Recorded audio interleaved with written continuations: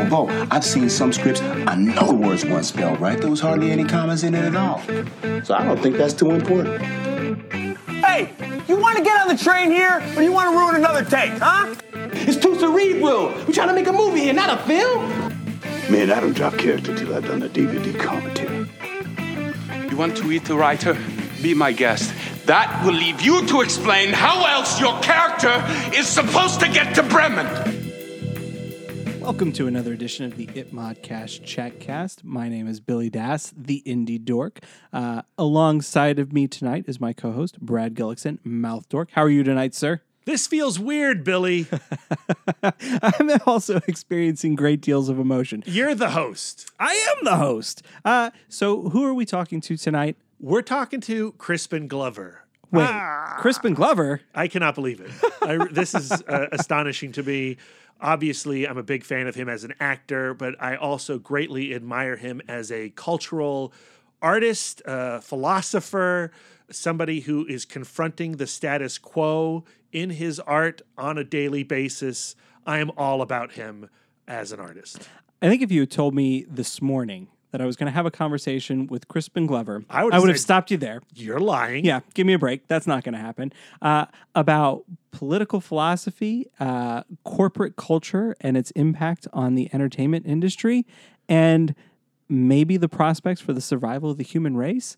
I mean, our conversation, really justifiably went quite a few places. I really enjoyed this. This was a great conversation. I am really excited to go to the Chattanooga Film Festival this weekend on Friday, April 12th.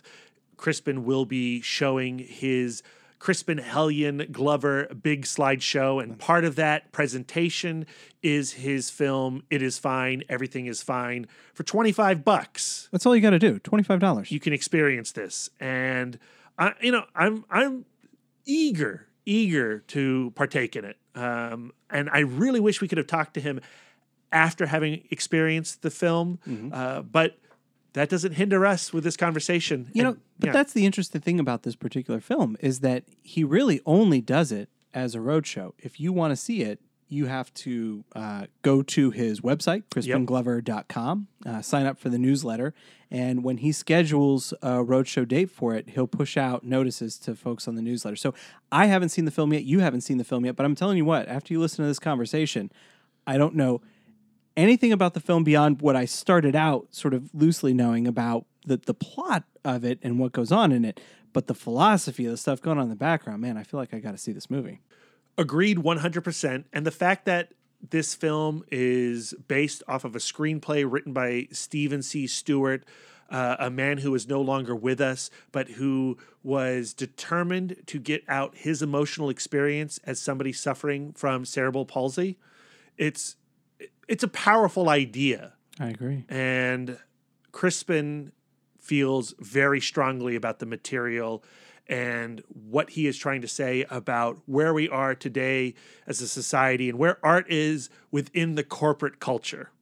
I find particularly fascinating about this is Stephen's desire to tell his own story as sort of the villain of his story and give him a chance to act that out.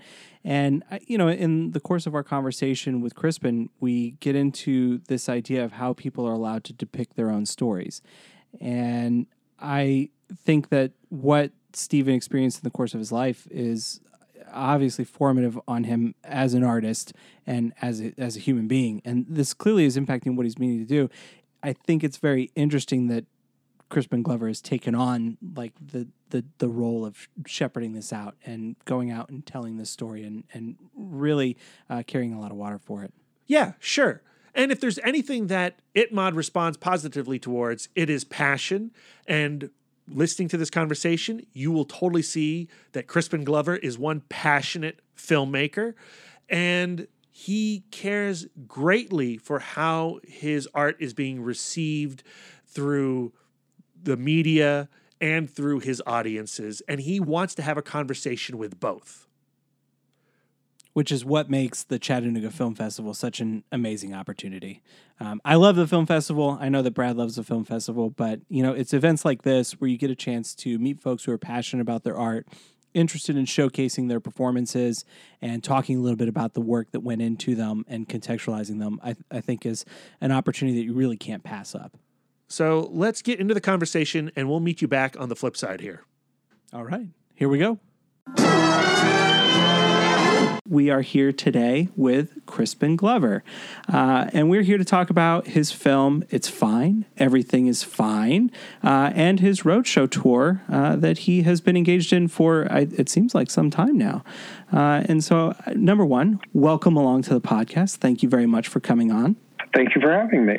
And I think my first question really is, this movie seems like such a personal choice for you, and you must have some passion to have stayed with it for such a long time and to continue to tour with it. So I was hoping that we could just dive right into what has compelled you to take this route with this movie. Well, normally I show two films. It isn't just one film. Mm-hmm. There's a part one of what will be a trilogy called What Is It? And It Is Fine, Everything is Fine is part two of what will be a trilogy. And I started shooting What Is It? In 1996. Oh, wow. And then I had read Stephen C. Stewart's screenplay, which is what is the movie It Is Fine, Everything is Fine. I'd read his screenplay way back in 1986. Steve had been born with a severe case of cerebral palsy, and when he was in his early 20s, his mother died, and he was put into a nursing home where it was difficult to understand his words sometimes. And the people that were taking care of him in the nursing home, he did not want to be there.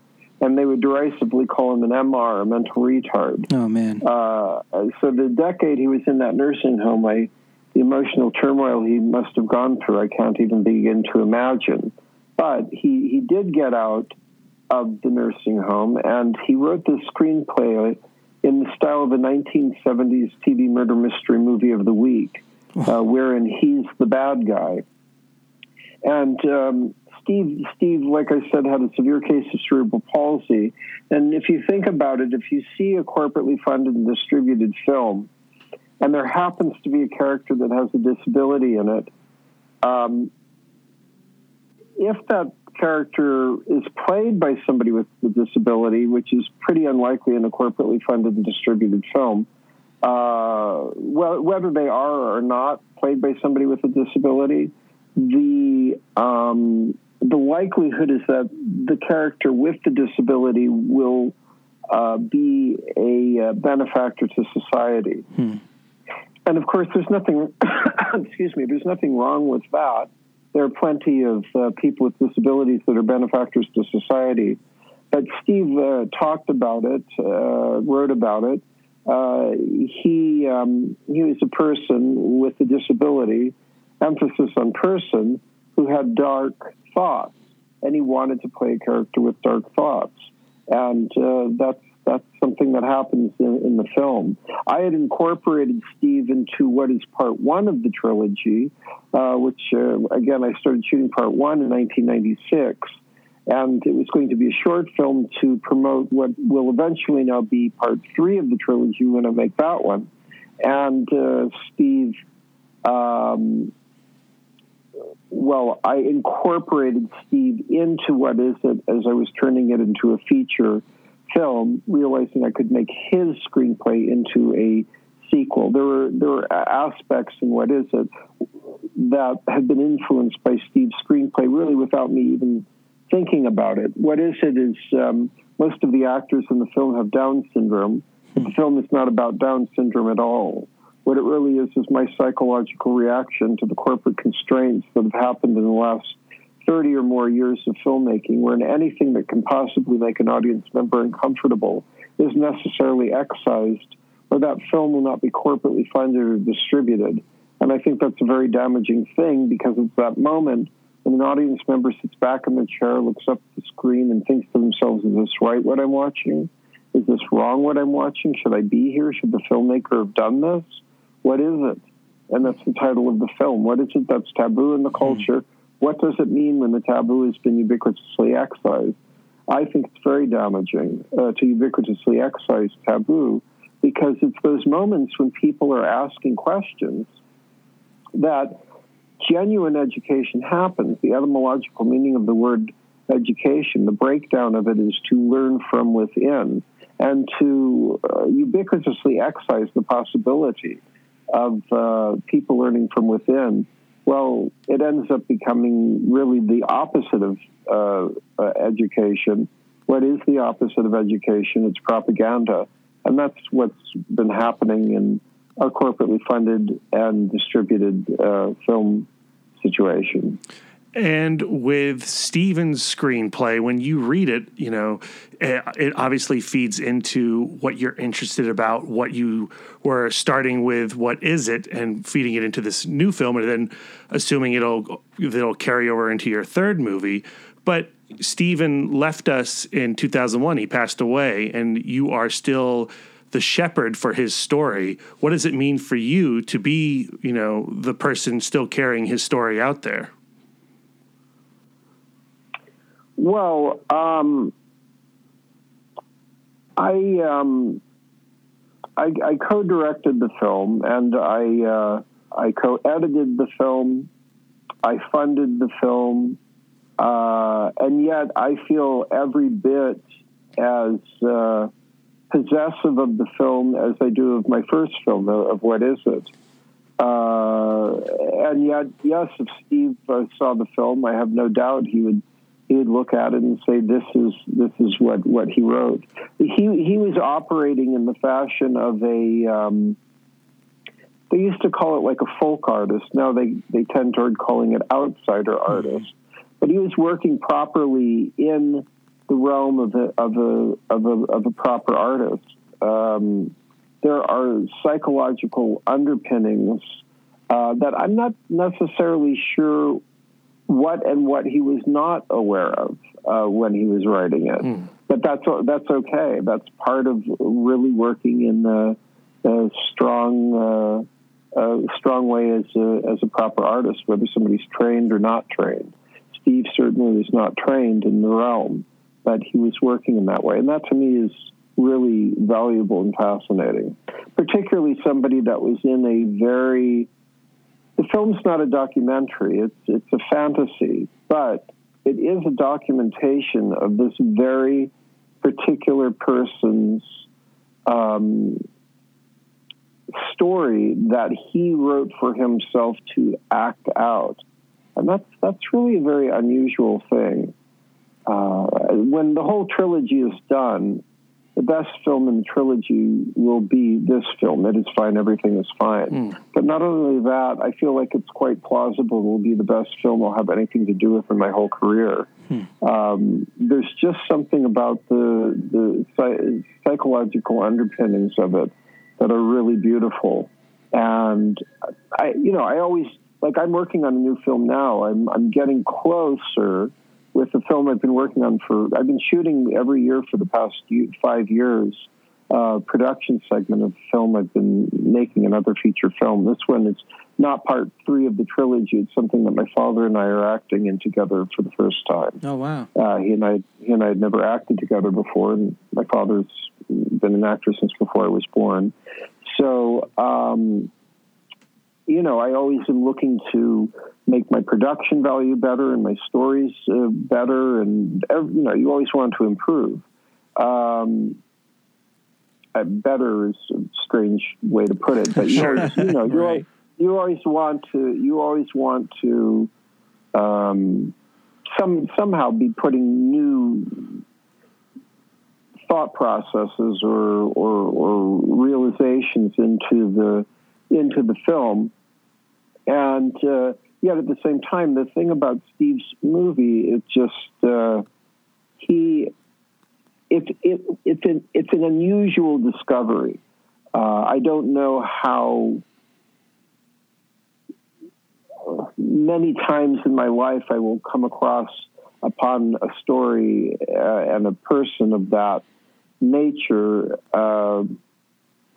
I don't know that I will again. Anything's possible, but I mean, it's a little bit difficult to describe. It's part of why it's a film. It has to be seen to be understood. There's a very strong production value in it as well. Well, shot on very beautiful sets. It was shot on 16 millimeter negative. Yeah, and then blown up through a digital intermediate to a 35 millimeter print. Actually, we will be showing the digital, but it was captured on film. It's a hell of a statement to say. No, I just want to make it clear that when I say that, normally I show it as a 35 millimeter print but this interview, people might hear it in other realms. Sure. Specifically for the Chattanooga Film Festival, and that's they have a specific venue that was equipped not with 35 but with digital. Right. Understandable. Crispin, that's a heck of a statement or a realization to come to that this film is probably the best thing that you have ever done creatively, but you are still compelled to follow it up with. I don't know that other people will necessarily feel like that. Mm-hmm. I would say most people wouldn't feel like that. I feel like that for a lot of different reasons, but I know what more people do and don't relate to, although I really do get very, very positive feedback about this film. But, it's also not, the people that come to my shows generally are looking for something unusual. If I were to have something that was a wider release type of movie, or if this was targeted as a wider release, but it wasn't. It never was targeted as a wider release. It was always targeted exactly as it is. I knew I would tour with it as I have with What Is It? It's a very particular film, and luckily, it's over the years as I've done it, it's found a proper audience for it.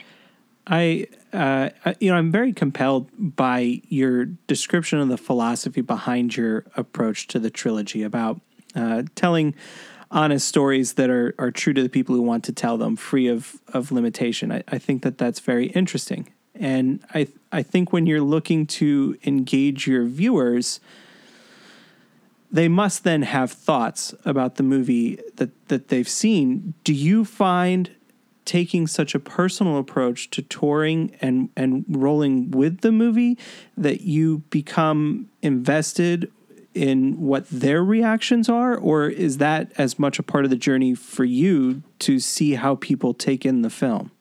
Well, I've been touring with What Is It since 2015, and with It Is Fine, Everything Is Fine since 2017. Mm-hmm. So that's 14 years of touring for one and 12 for the other. Wow. This is a long time to get reactions and questions. I always I perform a live show before each of the films. There's 2 different live shows that I perform, which each consist of 8 different books that I've reworked from older books from the 1800s, and I dramatically narrate these books as slides are projected behind me, which they're profusely illustrated, and the stories have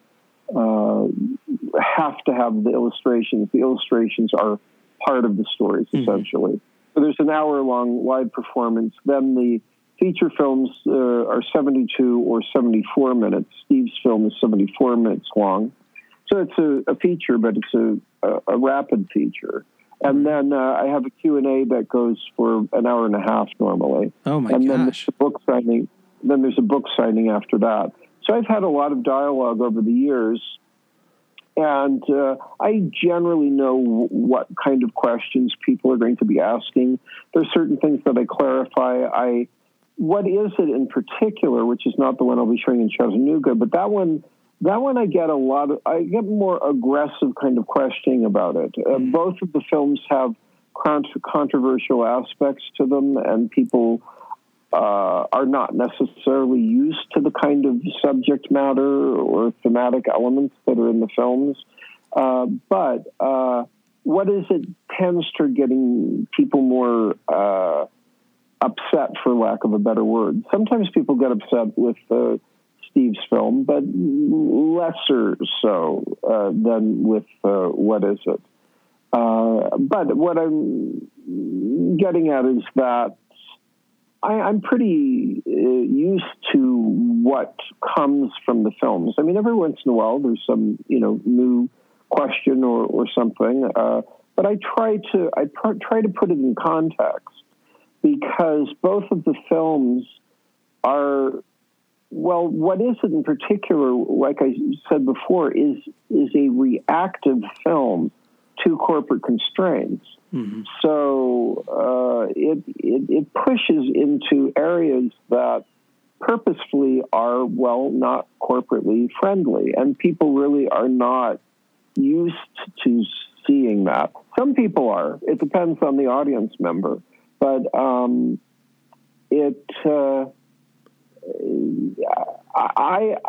put both of the films. I don't try to necessarily explain the films. I just try to put them in context as to what is going on, because we really, right now, in our corporately funded and distributed film situation, there's really not a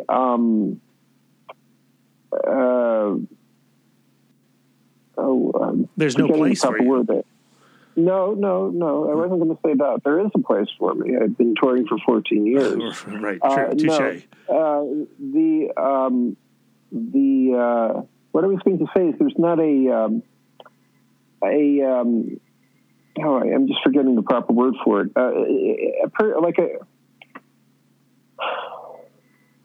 When you have a film programmer or somebody that is programming an art exhibition, there's a word for it, but I'm a curator. Yes. So the curation of film, like I say, since sometime in the early 80s, has become more and more essentially corporately curated. So even if you have a film reviewer, say at the New York Times, or maybe that's a bad example. Probably New York Times film reviewers tend toward being more genuine cinephiles that get a fair amount of exposure to different things. And actually, to be fair, most really high-end film critics at least came from being cinephiles. Mm-hmm. But what tends toward happening is that the film curation ends up being about corporate friendliness. And, even reviewers need to make a living. Mm-hmm. And if they're consistently giving negative reviews about corporate fare, those reviews won't be quoted. They won't be in the reviews. Sure. And they would probably be less likely invited or asked to come to kind of the parties or the screenings, and because who needs a bad review for their film? And have they, big corporate films have parties and they give food. They want people to give them good reviews. So it's a way that the culture ends up curating films in a corporate manner. So a kind of for lack of a better word, a counterculture. I don't really like using that term, but something that was going on in the 60s and 70s, where there were more questioning kinds of films going on, and there were reviewers and, like I say, curators that were looking to have this kind of community. And right now, I do not know a curation that is going on in that realm. I do think I know there are people that are making films, and they do get seen. There are some good art house venues, but it's most of the art house venues are independently owned or not-for-profit organizations, and there's not necessarily a kind of a consensus or standard. There's a little bit of it, but in the 70s and 80s, 60s and 70s, there was a nationwide and even corporately understood questioning that was going on, and that isn't really happening on a nationwide level right now. But anything could happen, anything could change. And I forgot why I got onto that subject. Well, but in the corporate world that we sometimes get lost in, it does breed a hunger for another flavor of movie. And I don't know that that's true. No? No, because I'm writing a book about propaganda right now, and propaganda is a form of education as well. For sure. Meaning that if people are educated toward appreciating, let's say, superhero movies, and they're comparing one superhero movie to the next superhero movie as to which one had better acting or better writing, better action, better what have you, and those are the films that the most money goes into, and those are the films that the most payment goes to for the highest paid actors, the highest paid writers, directors, etc. Then of course the reviewers go to that, and that kind of becomes what, for lack of a better word, high octane. This is where the attention goes. Sure. And so more excited about whether it's, a superhero A or superhero B movie. And then this other thing that's this kind of obscure thing, it's kind of like what the culture becomes about. U.S. culture tends toward being about competition and about what is the highest grossing movie? Who has seen the latest movie that they can talk about at work or to their friends, and everybody kind of thinks it's neat that this person knew about this movie first, and they also saw the other big movie. Now, I'm not saying that's everybody, but it tends toward being the norm. So instead of a thirst for a different kind of movie, it becomes a thirst, like a competition for who knows about the thing that grossed the most, and is that so good, or is it as good as the other one that grossed the second amount? And so these other things that are like, not really reviewed, not really talked about, who cares about that? That's what ends up being the attitude. I don't really think it's like people are going, well, we have this superhero movie. What about this movie about the guy with cerebral palsy? I mean, maybe, but it does happen because I have been showing the film for so many years. But it's more like what I tend toward thinking it is that there are people that are already interested in unusual things. But the only reason I'm saying it is because you said that corporate culture breeds a quest for a hunger. else. Yeah, I don't agree with that. I think the corporate culture breeds, it educates, or rather propagandizes people into thinking that's the proper kind of movie and feeling they should be looking for. I think that the other stuff it's people that have somehow been educated in a different sense, and it did not come from corporate entertainment or media. Well, certainly cultural taste has changed and been steered by corporate culture. Absolutely. And we're in a place right now where Rotten Tomatoes is key and box office dollars are what we all talk about on, Monday morning rather than the quality of the films. But I do think there is a response from some, and probably that's what we're talking about, is it's a smaller number than the people who are going to Avengers, but you do have an audience because you have been touring with this for a long time. And I think your audience will hopefully breed other audiences, and maybe there will be a response. That is the idea. What I do notice as I've toured around through the years, when I first started using the word propaganda in terms of U.S. entertainment, I could tell, that was in 2005, I could tell the audience was kind of like, not every single person, but a majority, I could feel it in the United States. When I would start talking about that subject matter, people would be like genuinely kind of like, what the hell are you talking about? What do you mean U.S. propaganda? Whereas if I go to Canada, another country, they knew exactly what I was talking about in 2005. But there has been something in because of the internet, people have started to understand it. What I see that's happening, which I do think is very positive, is that there are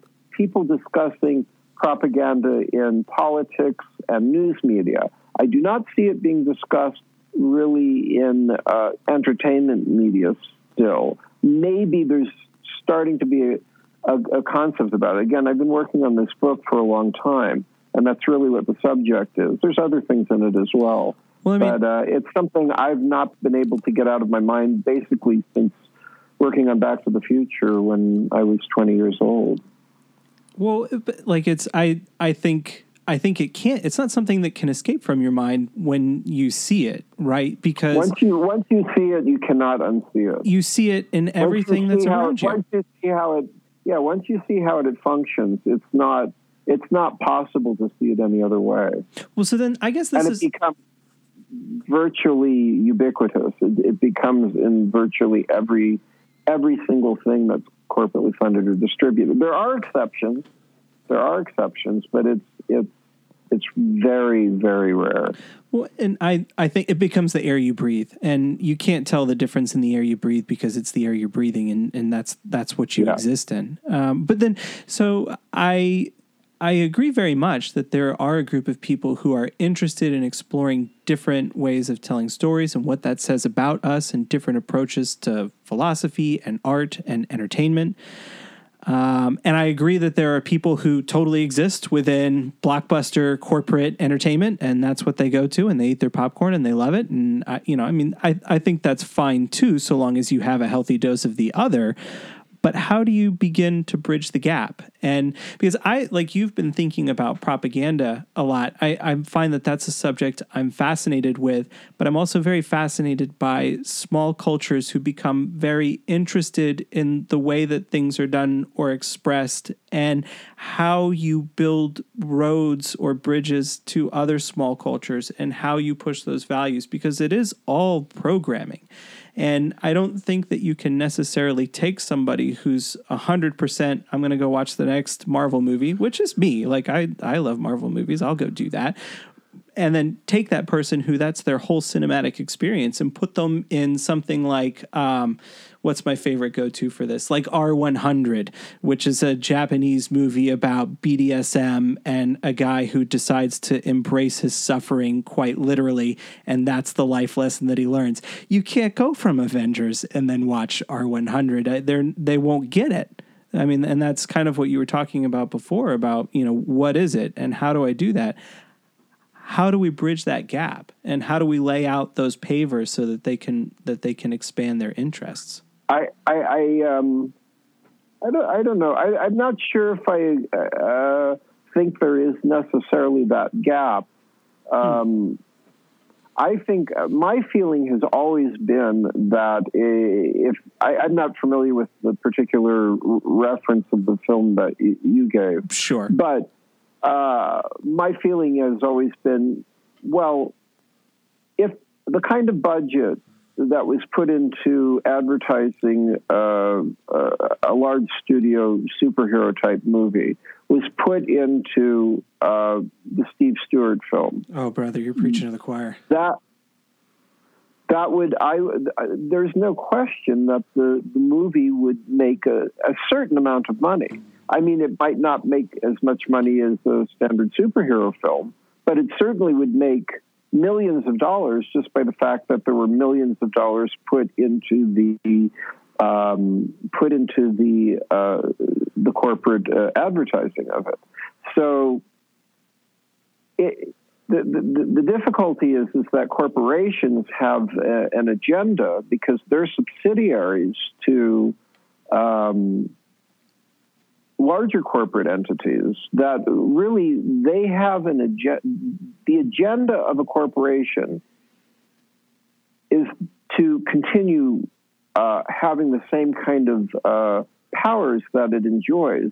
Yes. In the 1700s, when the U.S. first started, we're so used to corporations and the way they exist right now that we don't really understand that in the 1700s, when the U.S. began, the kind of corporations that we have were not legal. People had to get a permission at that time. I believe it was called a lock stock company, and there was a limited amount of time that those early corporations were allowed to exist. They had to prove that they were going to be beneficial to the culture, and then they had a specific thing that they were allowed to accomplish, and then they were stopped because it was understood that these could be damaging things.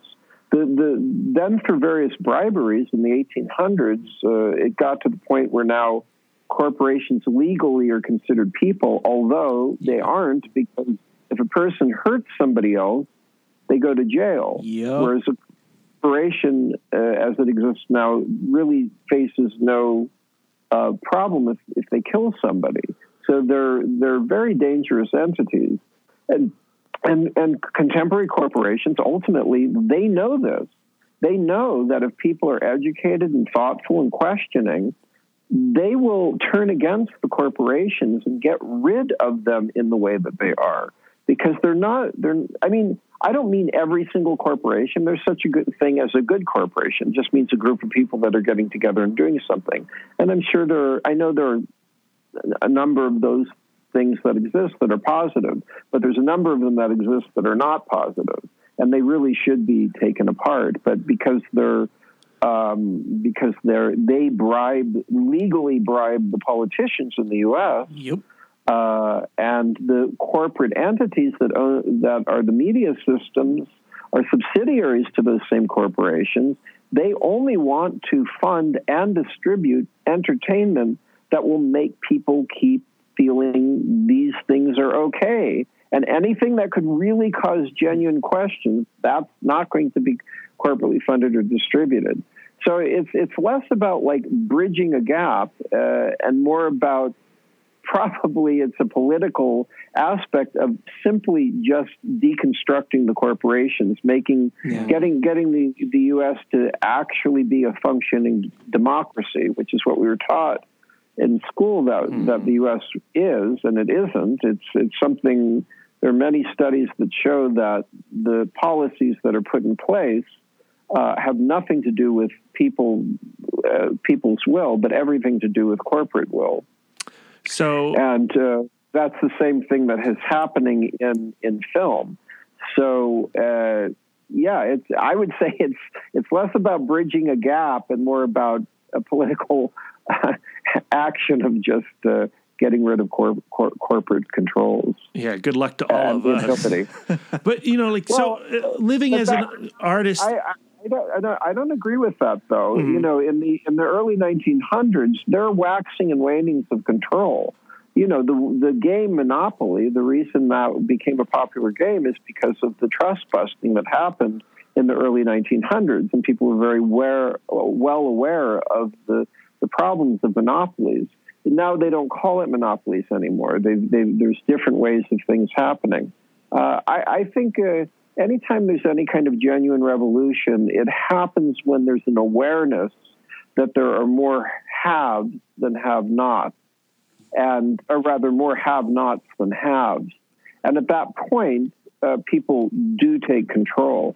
And because of the internet, there is more awareness going on. It's a finer thread than people might imagine. And I have a feeling people are really getting pretty close to that thread.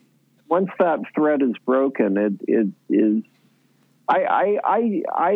I'll bet something pretty drastic is going to happen to corporate control within the next, well, I'll say 100 years. Mm-hmm. But there's too many things that are really not properly going on in that area for it to remain in the way it is. As an artist in America in 2019, do you consider yourself an optimist then? I consider myself an optimistic person. I'm not a pessimist, but that's kind of more personal. Mm-hmm. As far as humans and what is going to happen with human culture and how humans are going to interact with each other and what culture will be, I would predict pretty emphatically that certainly within the next 200 years, what we consider culture, what we're used to, is not going to be recognizable. I do not think it's plausible for the amount of humans that are going to, in the exponential amount of populace that's going to certainly continue. I don't see how the environmental constraints that are apparent are going to be sustainable. I mean, humans are intelligent.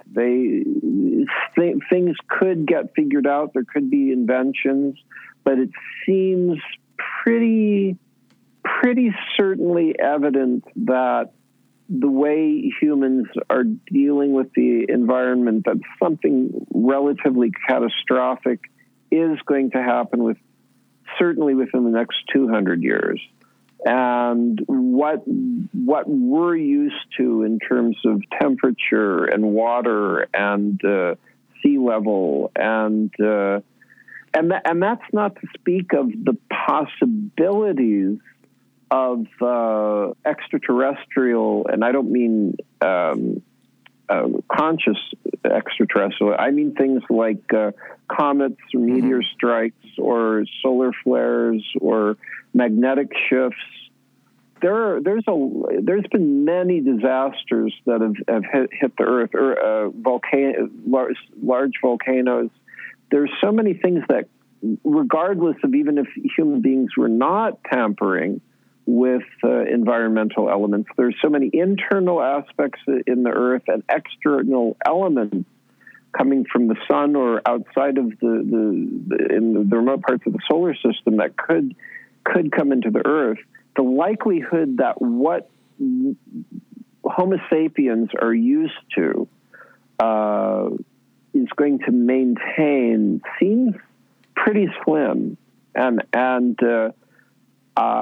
so whether that's optimistic or pessimistic, I just think it's realistic. It's really looking at the amounts of catastrophic situations. There's more and more evidence of something happening about 10 and 12,000 years ago that ended the Ice Age that was pretty catastrophic. And that really isn't that long ago. I mean, it seems like a long time ago, but it isn't really that long ago in terms of true time. So I mean, I find it fascinating. The likelihood that it will happen while I'm alive, probably not. I get the sense that things will stay relatively stable. Maybe when I'm hitting my oldest age, when I die at 130, or however old I am. I think by that time, by my age of 130, I do think there's going to be some fairly strong shifts in culture. I would think it would be fairly different from 1964 when I was born to whatever the 130 years later is. But it's interesting. I mean, I think humans will survive. It just depends on how many will survive, how many will perish. I could foresee. I mean, people have always said there's going to be a gigantic disaster, and it doesn't always come true. But I think in the long run, the likelihood of some kind of truly catastrophic disasters seems pretty likely. Almost inevitable. Yeah. Well, certainly we know the sun will expand, but that engulf the Earth. But that's literally, I believe, billions of years from now. So time keeps on ticking. That one. Yeah. I want to say I genuinely love, I think, the left and right limits of this conversation that we've established, from a single individual, living their own personal experience and trying to make sense of their own personal tragedies and challenges, all the way to the heat death of the sun and the end of the human race. I think it's very it's very hard to underestimate the effect of culture and the way that people engage with it and how lasting those things are. It seems like in the moment, but I think ultimately how just malleable they become if you look at them with the right perspective of time. I have just one other question that I'd really like to get into, because I think we've gone on for about 40 minutes now, which is great, but I don't want to take up too much of your time. One of the things that we're very fascinated with, we've been very blessed to interview a number of filmmakers on this podcast, the majority of them, independent filmmakers. So I'm certain through your own experience how challenging it is to make a movie and have plans come together as you're executing them. And I think that what we found as a common thread that I certainly know in my own personal life is that when you hit a challenge, it's very easy to feel very low when you're personally invested in the project that you're working on. And so one of the things that we like to ask all our guests are, in terms of this project and your experience with this movie, is there one single experience that you look back on that keeps you motivated to pursue closing out the trilogy?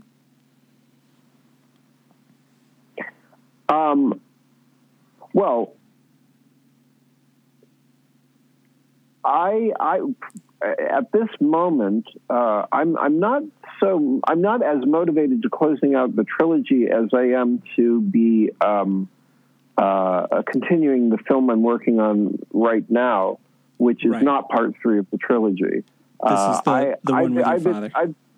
Right, that's not a continuation of the trilogy. I do want to get back to the trilogy, but I've been working, I started shooting What Is It in 1996, so this is actually 22 years after starting the trilogy, actually 23 years. That's a very, very long time. Yeah, it is. To be dealing with a kind of one thematic element. I have a number of other films that I want to deal with that have different thematic aspects to them, and then at a certain point go back to completing the trilogy. So yeah, I'm motivated to complete the trilogy, but that's not my main motivation right currently.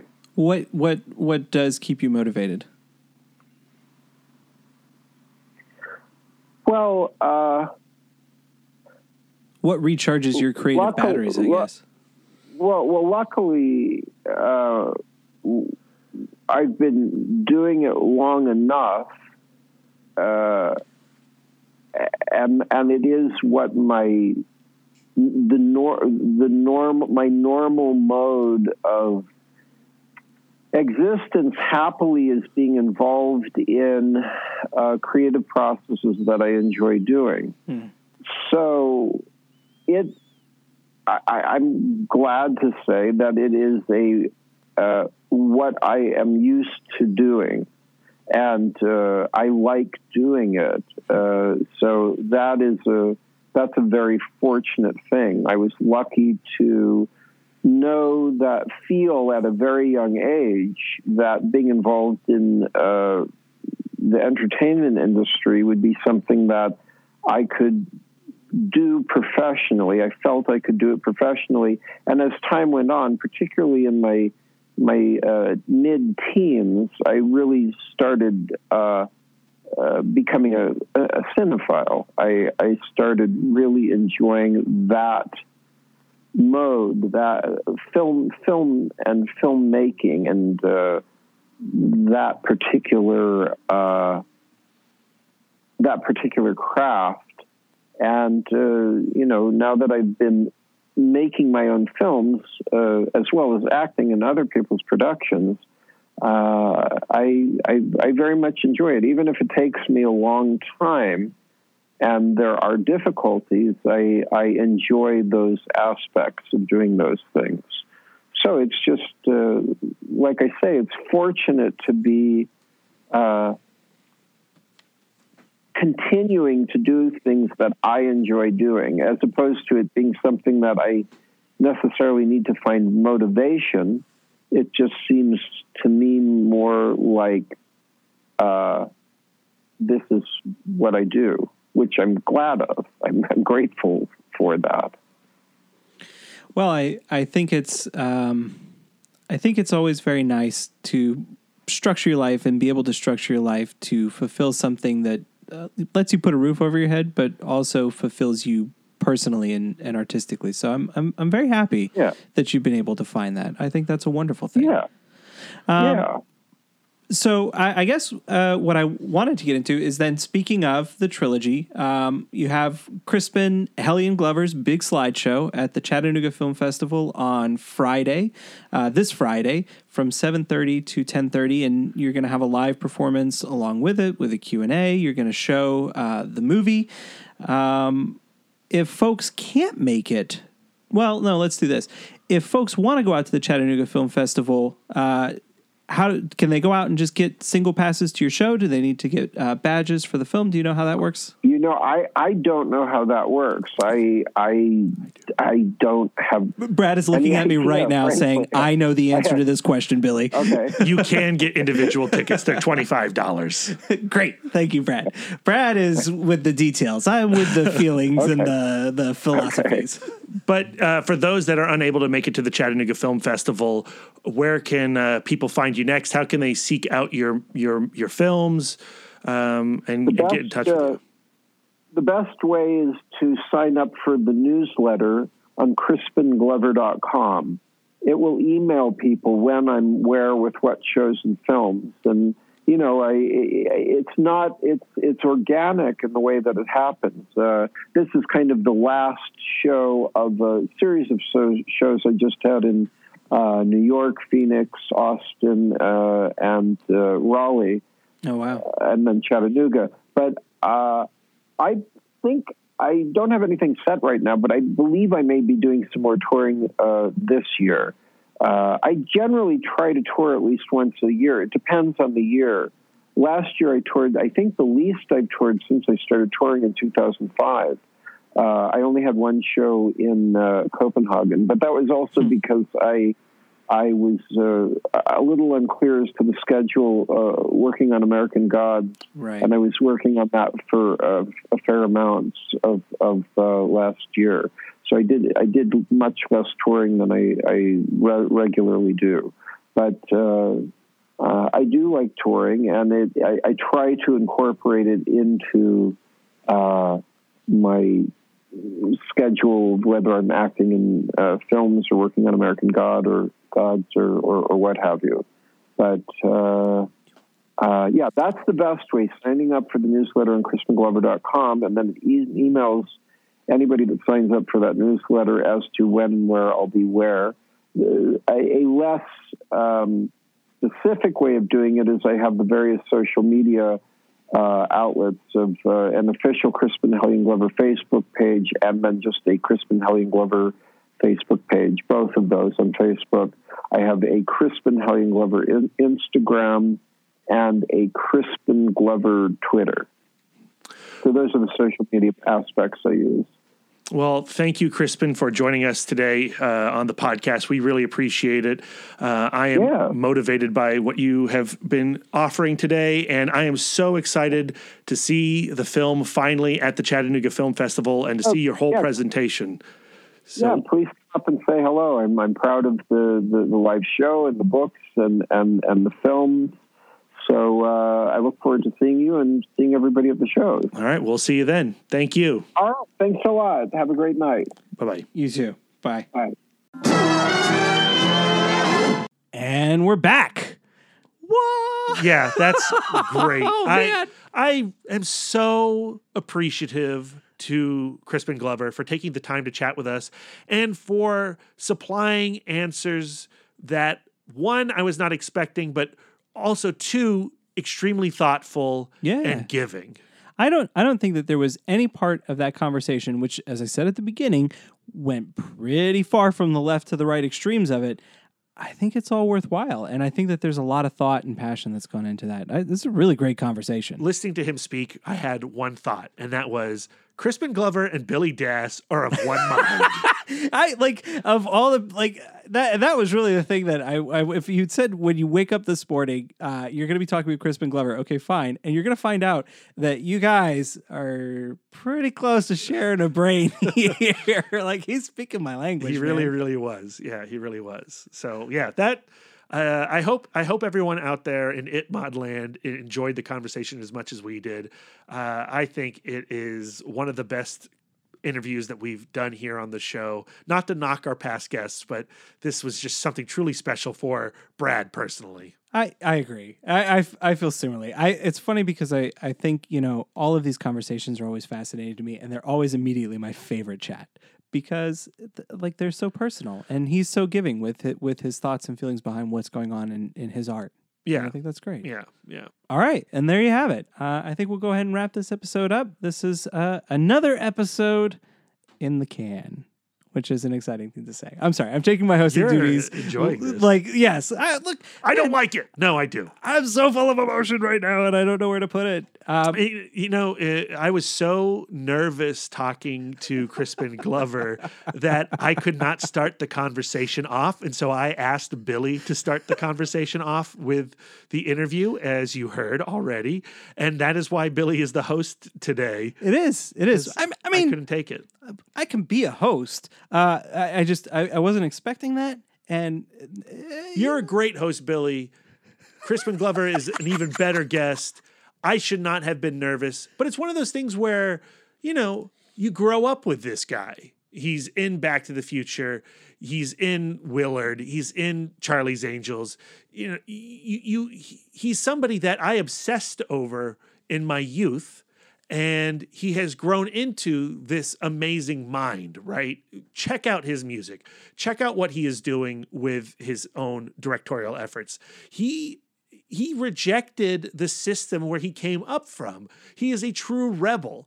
And I was very anxious to talk to him.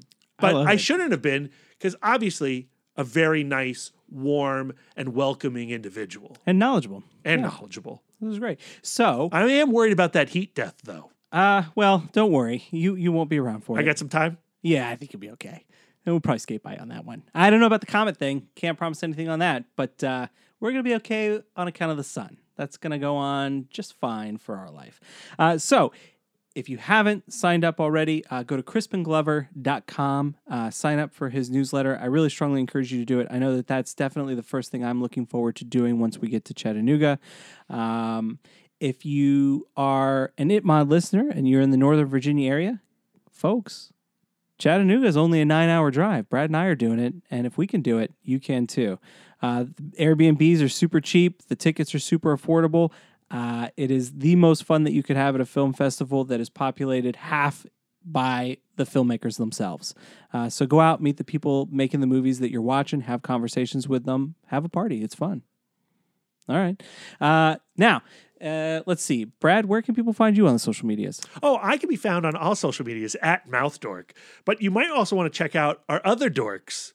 Brian Young, Right. He's at the Turtle Dork. At the Turtle Dork on Twitter, at the Turtle Dork 1 on Instagram, at Brian Young on Facebook, and Brian B. Young for his Personal Facebook. Yeah, Don't I forget. No, that's private. Don't friend him. Don't be weird. But Darren Smith would probably accept your friend request on his Facebook page. For sure. He's at the Disco Dork on Twitter and Instagram as well. My wife, Lisa Gullickson, the Wife Dork, is on Instagram and Twitter at Sidewalk Siren. And then I am Billy Das, the Indie Dork. You can find me at WB Das on Twitter, Instagram, and Letterboxd. And you can also find me with my daughter doing Bill and Claire's Excellent Adventures, where we expand her cinematic horizons. You can find that on Apple Podcasts. Please subscribe, like, drop us a 5-star review if you listen to an episode. We sure could use it. And stick around ItMod ChatCast, because not only will we be bringing you more conversations from the Chattanooga Film Festival, next Wednesday, coming right around the corner, is our conversation with Vicky Flassick from Fiddlin', the producer of that Yes. documentary, plus subjects Presley Barker and Wayne Henderson. And if you don't know those names right now, you're sure going to learn them really soon. And be sure to stick around all the way through to the end, because the stinger for that might be a bit of a live performance from Presley Barker and Wayne Henderson. Look So, up Wayne Henderson online. Your mind will be blown. The dude's a legend. It's amazing. All right. And that'll do it for us this time. Until next time. Take care. Visions are worth fighting for. Why spend your life making someone else's dreams